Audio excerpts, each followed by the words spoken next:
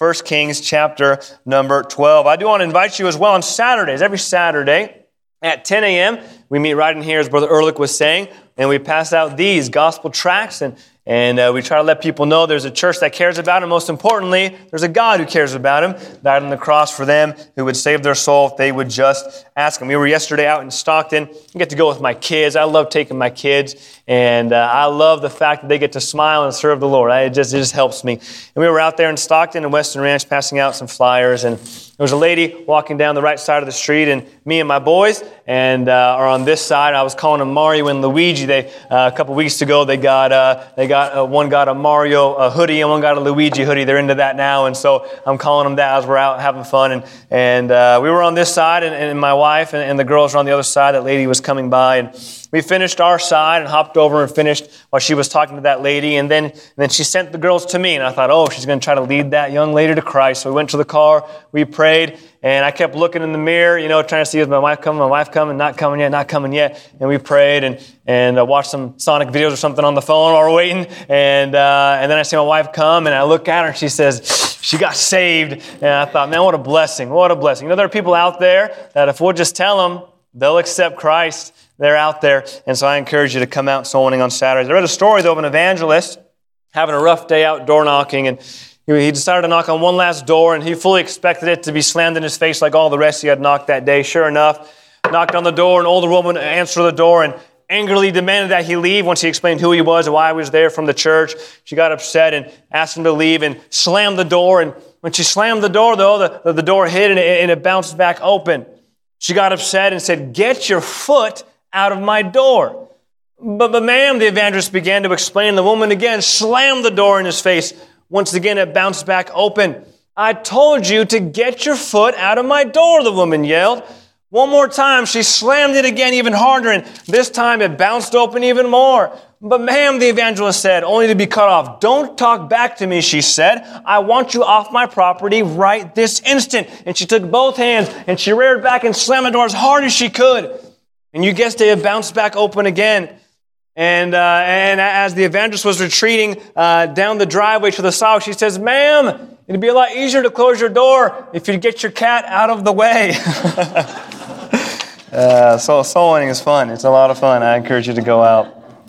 1 Kings chapter number 12 in verse number 20. The Bible tells us this, "And it came to pass when all Israel heard that Jeroboam was come again, that they sent and called him unto the congregation, made him king over all Israel. There was none that followed the house of David, but the tribe of Judah only." Skip down to verse 26, if you would. "And Jeroboam said in his heart, Now shall the kingdom return unto the house of David. If this people go up to do sacrifice in the house of the Lord at Jerusalem, then shall the heart of this people turn again unto their Lord, even unto Rehoboam, king of Judah, and they shall kill me, and go again to Rehoboam, king of Judah. Whereupon the king took counsel, and made 2 calves of gold, and said unto them, It is too much for you to go up to Jerusalem. Behold thy gods, O Israel, which brought thee up out of the land of Egypt. And he set the one in Bethel, and the other put he in Dan." And you may be seated. Convenience is a big deal in this day, especially in America. All of us prefer what's convenient. And my hand's raised in that. I enjoy what's convenient. We live in a day of so many modern conveniences. I think about the drive-through.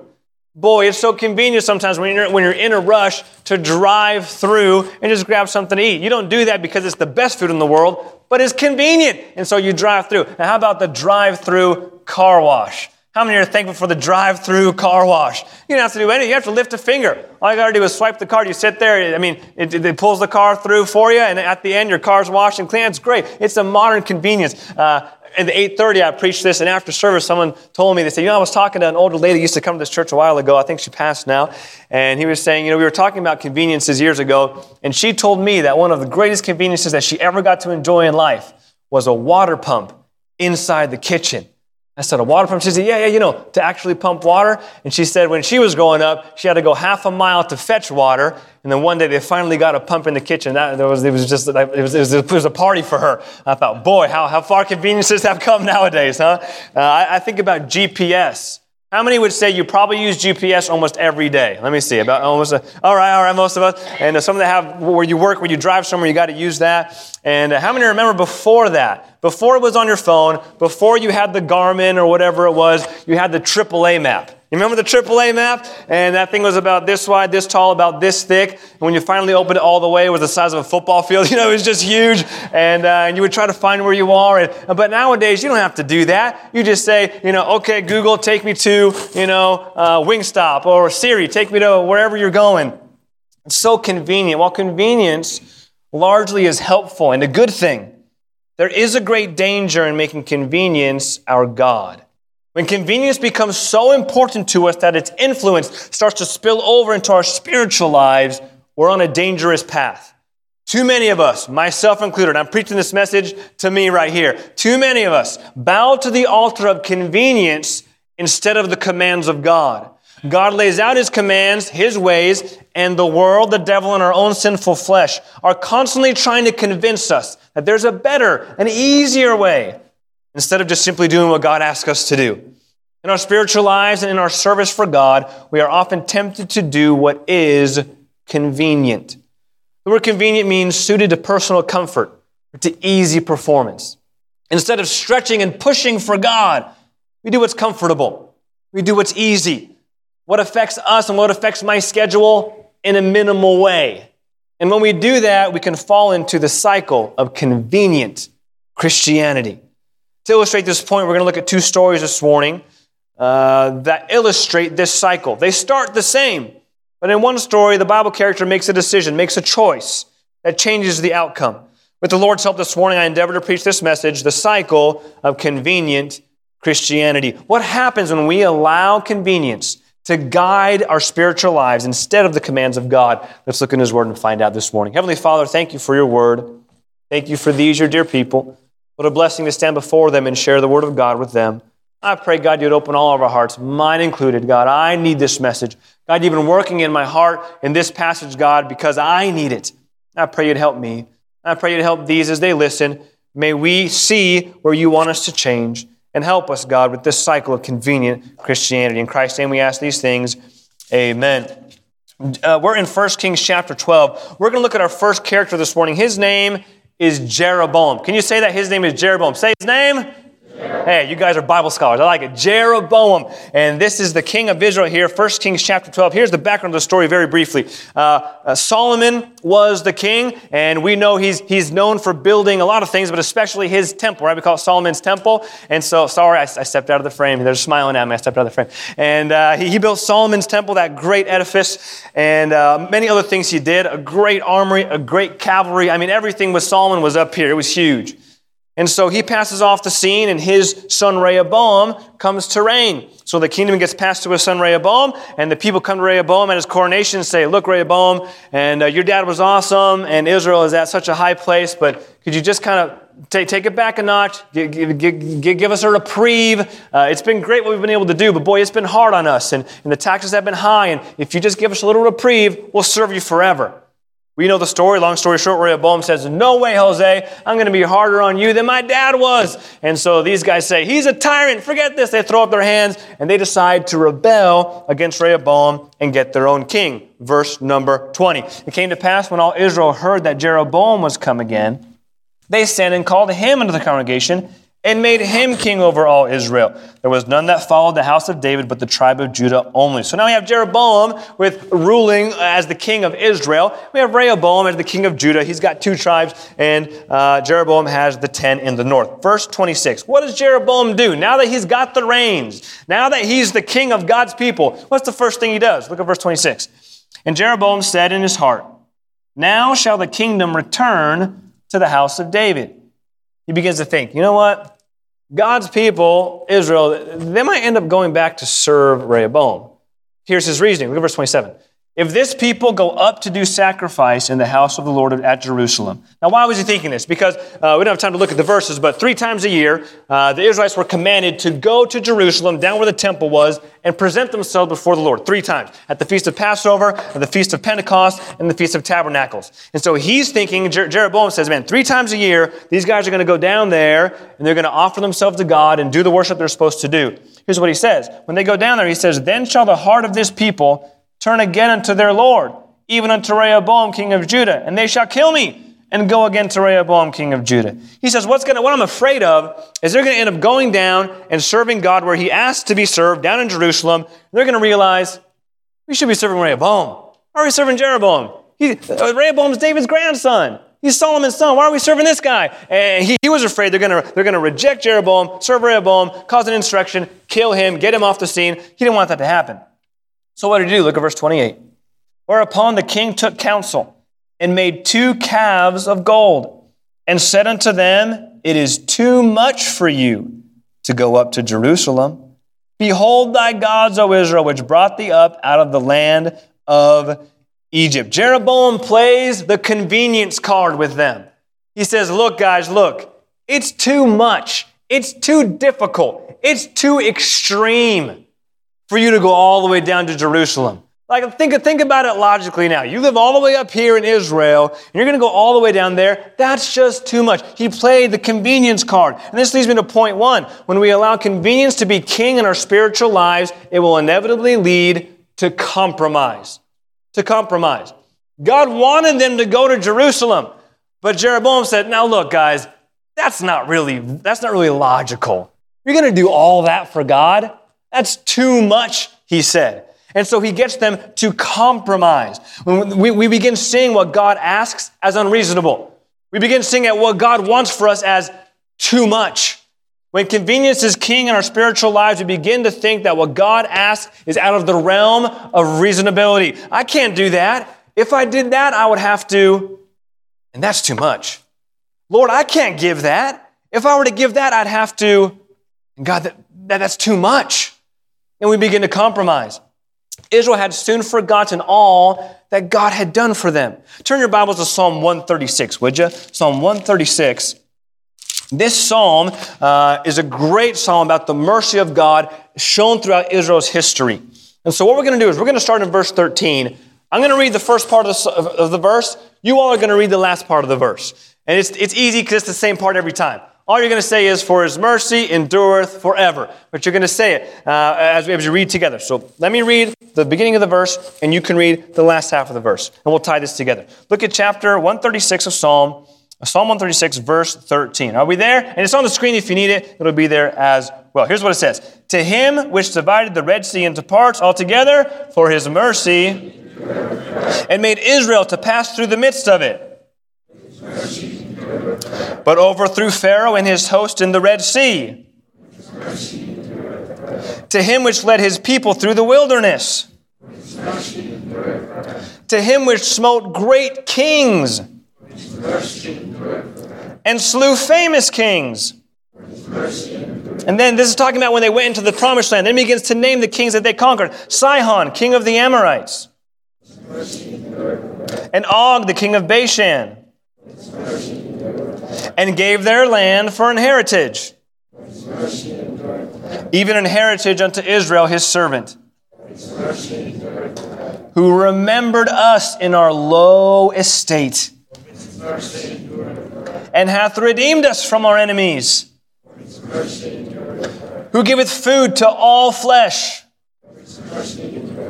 O give thanks unto the God of heaven, for his mercy endureth forever. God asked them to come to Jerusalem 3 times a year, which up to this point was reasonable for them. That's what they were used to doing. That's what God wants. That's what we'll do. But all of a sudden now, it's too much. Now it's, I can't do that. I have this, I have that. And it became too much. They forgot all that God had done for them. They forgot how they were in bondage in Egypt, and God brought them through the Red Sea, and God sustained them with quail and with manna, and God brought water out of a rock, and God helped them cross the Jordan River and defeat all these, and they went into houses they didn't even build, and olive yards they didn't even plant, and God blessed them with all these things, and now from that they're here with, That's too much, God. I can't do that. That's too much. But just as Israel forgot what God had done for them, we so quickly forget what God has done for us. We forget how He lifted us up out of that horrible pit, out of that miry clay, and set our feet on the rock. We forget how He saved our sorry souls and took us from a path heading to hell, turned us around, and put us on a path to heaven. We forget about that. We forget how He brought us through thick and thin and sustained us every step of the way. And God comes to us through the preacher or through our devotions in His Word, and He asks us to do something, and we say, it's too much. We've compromised. What does it mean to compromise? It means to come to agreement by mutual concession, to find or follow a way between two extremes. If I could illustrate this, Brother Linder, if you could help me, and Brother Ben. Are you here, Brother Ben, this morning? Would you help me, please, brother? So, Brother Linder, if you'd stand right here, you're going to hold this. This is going to represent what I want. What I want in my base natural desires. What I want to do in my flesh, what I desire. Am I good in the shop, brother? Am I all right in there? Okay, I'm good. This right here is going to be what God commands. This is what I want. This is what God commands. This is what? This is? This is? This is? Okay. So this is what I want. This is what God commands. Now, I ought to be over here. We ought to be over here. Now, this is not to say that I never want what God commands. That's not the point of the illustration here. The point is being in my desires. I don't always feel like doing what God wants me to do. I don't always feel like knocking on a door and telling someone the gospel. I don't always feel like being this Christian I ought to be because we have a sinful flesh. So this is what I want. That's what God commands. But what we do sometimes is instead of being all the way over here, we'll be right here. That's compromise. God wants us there. Yeah, I'm not over there. I mean, there's a lot of stuff I want to do I'm not doing, so I'm over here, but we're not there. And so we're compromising. And when we're close to it, but we're not quite there. We're close to what God wants us to do. Maybe God's been speaking to your heart. He's been tapping on your heart saying, hey, I want you right here. And you say, Lord, I'm content to be right here. This compromise. The Bible says, not forsaking the assembling of ourselves together. I know I ought to be faithful to church. I know I ought to be doing that, but, I just have a lot to do. I'll be right here. I know, God, you want me to give. I know you want me to serve. I know you want me to do whatever God puts on your heart. I know you want me to do that, Lord, but I'm okay right here. Maybe you're a single person and you think, I know that I ought to stay pure and I ought to stay holy and keep my mind right, but I want to be right here. I'm not over here, but I want to be right here. It's compromise. It's compromise. It's not what God wants us to do. We're trying to mix, what I want and what God wants, and we end up falling into compromise because we want to do what's convenient for us. We want to do what's easy for us. This is not always easy. It's the best thing to do, but it's not always easy. And so we end up compromising. Thank you, gentlemen.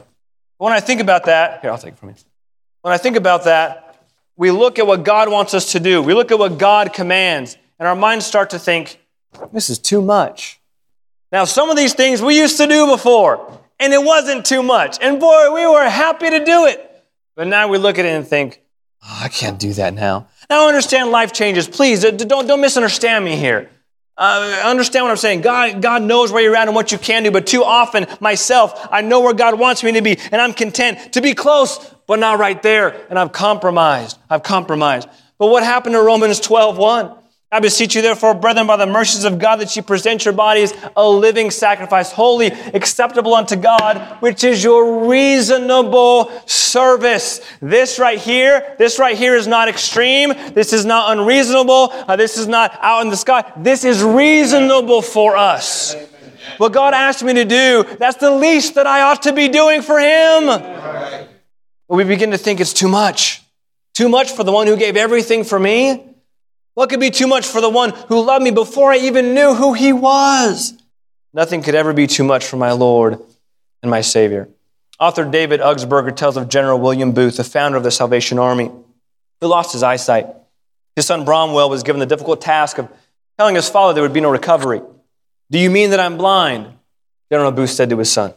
Bromwell replied, I hear we must contemplate that. He replied to his son, does that mean, Bromwell, I shall never see your face again? Bromwell said, on this side of eternity, no, you will not. General Booth gave a solemn response. He said, Bromwell, I have done what I could for God and His people with my eyes. Now I shall do what I can for God without my eyes. He wasn't content to be right here. He wanted to do everything that God had planned for him. May I say in our lives, when we allow convenience to be king, eventually what happens is instead of us being right where we're supposed to be, we begin to compromise. We begin to pull back. And whereas God wants us to be here, we decide to lessen. Oh, we must be careful about the compromise. May I say this, compromise is an obedience imposter. It can look like obedience, but it's not. Look at this. Go back to 1 Kings chapter 12. We were in Psalm. Go to 1 Kings 12. Can somebody check the air back there if you don't mind? That may just be me. I'm getting worked up. That could be it. I don't know if you're hot or not, but maybe you can check that. 1 Kings chapter number 12. Compromise is an obedience imposter. Watch what Jeroboam does here. Take a look at this. Verse 32. So we know Jeroboam made these calves. Look what it says next. Jeroboam ordained a feast in the 8th month on the 15th day of the month. Catch this. Like unto the feast that is in Judah. You see what he was trying to do there? You see, the feast in Judah was God's feast, what God had instituted. But he's trying to come up with a new way so they don't have to, because that's too much. But he says, okay, so we'll worship here and they're having a feast. Well, we'll have a feast too. Continue reading, look what it says. And he offered upon the altar. So did he in Bethel, sacrificing unto the calves that he had made. They'll have a feast. We'll have a feast too. They're going to offer sacrifices. Hey, we'll offer sacrifices too. Look what it says. And he placed in Bethel the priests of the high places which he had made. They have priests. We'll have priests too. See, we're not that different. We're not that far off. We have the same elements that they do. But the fact was, it wasn't what God wanted them to do. And they compromise. It's an obedience imposter. But I say our God doesn't deserve a compromise on his commands. He deserves compliance to his commands. I love that chorus by Wendell Lovelace. It's not in our hymnal. I grew up singing it. I don't know where. Maybe in the hymnal I had growing up. I don't remember. But it's called, After All He's Done for Me. It goes like this. After all he's done for me, after all he's done for me, how can I do less than give him my best and live for him completely? After all he's done for me. Hey, after all God's done for us, he deserves this right here. Hey, I said he deserves this right here. He doesn't deserve this. He doesn't deserve, well, I know what you want, Lord, but I don't know. No. He deserves this right here. When we get caught in convenient Christianity, we begin to compromise. Then what do we see next? And I hasten. Look at verse number 30. What's next in this cycle of convenient Christianity? We see first it leads to compromise, but then after that we see corruption. Look at verse 30. And this thing became a, what's the next word? Sin.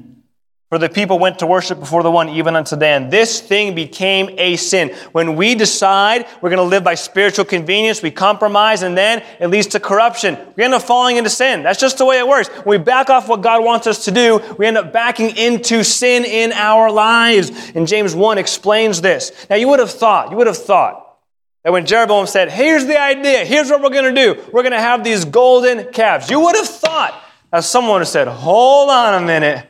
I've seen this movie before. I know how this ends. I've seen Israel and the Golden Calf episode 1. I don't need to see episode 2. But that's not what happened. You see, their convenience led them to swallow that hook, line, and sinker. That compromise led to corruption. It led to sin. The Bible says in James 1, every man is tempted when he's drawn away of his own lust and enticed. Then when lust hath conceived, it bringeth forth sin. Sin, when it's finished, bringeth forth death. Do not err, my beloved brethren, James says. You see, when we give into our own lusts, our own desires, it leads us down a slippery slope to destruction. When we live and we're led spiritually by convenience, we compromise, which turns to corruption. And then we see chapter 13, verse 1 and 2. We see God gives an opportunity for correction. Aren't you glad that when we head down the wrong way, God tries to get our attention? He tries to wake us up and point us the right way. Look what happens in chapter 13. Behold, there came a man of God out of Judah by the word of the Lord unto Bethel. I'm glad that God sent a man of God with the word of God to show the will of God. Oh, how it helps me. Here's what happens. The man of God comes, and Jeroboam stood by the altar to burn incense. So get the picture in your mind. God sends the prophet to Jeroboam. Jeroboam is there standing by the altar of incense. Probably there doing his thing, maybe whistling a bad song. He's not serving God. Whistling a pagan rock song. I don't know what he's doing. And he's there at that altar burning incense. And this prophet comes along. Verse 2. And he cried against the altar in the word of the Lord and said, O altar, altar, Thus saith the Lord. Boy, he rears back and starts to thunder. Behold, a child shall be born into the house of David, Josiah by name, and upon thee shall he offer the priests of the high places that burn incense upon thee, and men's bones shall be burnt upon thee. Whoa, I can see Jeroboam's eyes open, but that wasn't what he expected to hear. And the prophet said, hey, that altar right there, all these false prophets that are offering on that, their bones are going to be burnt on there. Whoa, man. Talk about hard preaching. Shocks Jeroboam. And God gave an opportunity for correction. God was trying to tell Jeroboam, hey, Jeroboam, wake up. You're not doing right. You're going the wrong way, buddy. Stop what you're doing. He was trying to give him an opportunity to correct his way. And aren't you glad when I'm going the wrong way, God says, hey, Chris, hey, knucklehead, wake up, turn around, go the right way. God does that through his word. 2 Timothy 3, all scripture is given by inspiration of God, is profitable for doctrine, for reproof, for correction. You see, God has given us this, not just so we can say, hey, we have a Bible. God's given us this so that way when we're going this way, God can say, hey, I don't like that. Turn around. And we say, yes, sir. And we go this way. That's what God wants us to do when he gives us an opportunity for correction. But what did Jeroboam do? Let's look at verse number 4, chapter 13. He went down the road of compromise and corruption. Now he's being offered correction. What did he do? Look what it says. It came to pass when King Jeroboam heard this saying of the man of God, which had cried against the altar in Bethel, that he rent his clothes and bowed in sackcloth and ashes and said, I'm a sinner. Is that what it says? I wish it did. Here's what he did. He put forth his hand from the altar, saying, lay hold on him. And that didn't mean give him a big hug. That meant arrest him. And his hand, which he put forth against him, dried up, so he couldn't pull it again to him. We see instead of him doing what was right, he instead got calloused. He got angry. He got upset. Look at me this morning, if you would. If God is speaking to your heart and God is trying to get through to you, don't harden up on him. Don't get rebellious and calloused. Don't do that. That's what Jeroboam did. God sent the man of God to say, Jeroboam, stop what you're doing. This is not going to end well. You better quit now. Instead of him repenting and correcting, he got hard. He got calloused. And we are in danger of doing the same thing. Jeroboam chose wrong. He got upset at God's attempt at correction and hardened his heart. Well, what became of that? Look at the next chapter. Would you? Chapter 14. Turn a page or two over. You have a Thompson Chain reference. It's page 418. Chapter 14, verse number 7. He chose wrong. He got callous. What did it end in? It ended in catastrophe. Look at the judgment that God pronounces against him. Verse 7, go tell Jeroboam, thus saith the Lord God of Israel, for as much as I exalted thee from among the people, I made thee prince over my people Israel, and rent the kingdom away from the house of David. I gave it to thee. Yet thou hast not been as my servant David, who kept my commandments and followed me with all his heart to do only that which was right in mine eyes. But thou hast done evil above all that were before thee. Thou hast gone and made the other gods and molten images to provoke me to anger. Oh, look at this powerful wording. And hast cast me behind thy back, the man of God says. Verse 14, he lowers the boom. Moreover, the Lord shall raise him up a king over Israel, who shall cut off the house of Jeroboam that day. But what, even now?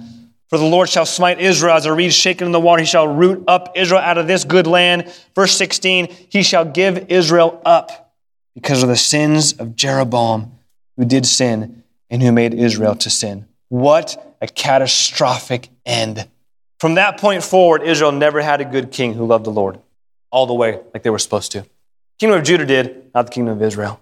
And right here is pronounced that one day a kingdom would come and uproot them out of their land and bring them into captivity. And sure enough, Assyria came and captured and conquered and brought them into captivity. Now, how did they get all the way to that where God says he gave Israel up? Boy, I don't want God giving me up. But that judgment was so strong that the Bible says God gave Israel up. How did they get to that point? Started all the way over here. Go down to Jerusalem? It's too much. That's too hard. That's too extreme. And they gave it to their convenience. It led to corruption. And they got calloused.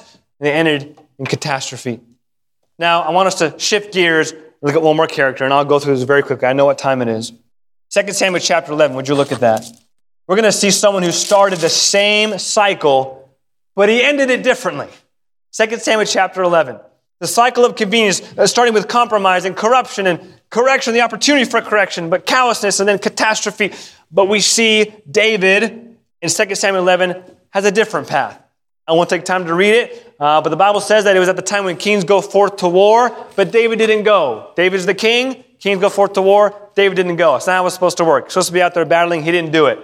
So he compromised on his job, what he was supposed to do. He was supposed to be right here, but he wasn't. He was right here. What happens next? We understand that he commits adultery with Bathsheba. And beyond that, after that, he tries to cover it up and he murders Uriah the Hittite. So we see compromise. Then we see corruption. We see the same cycle.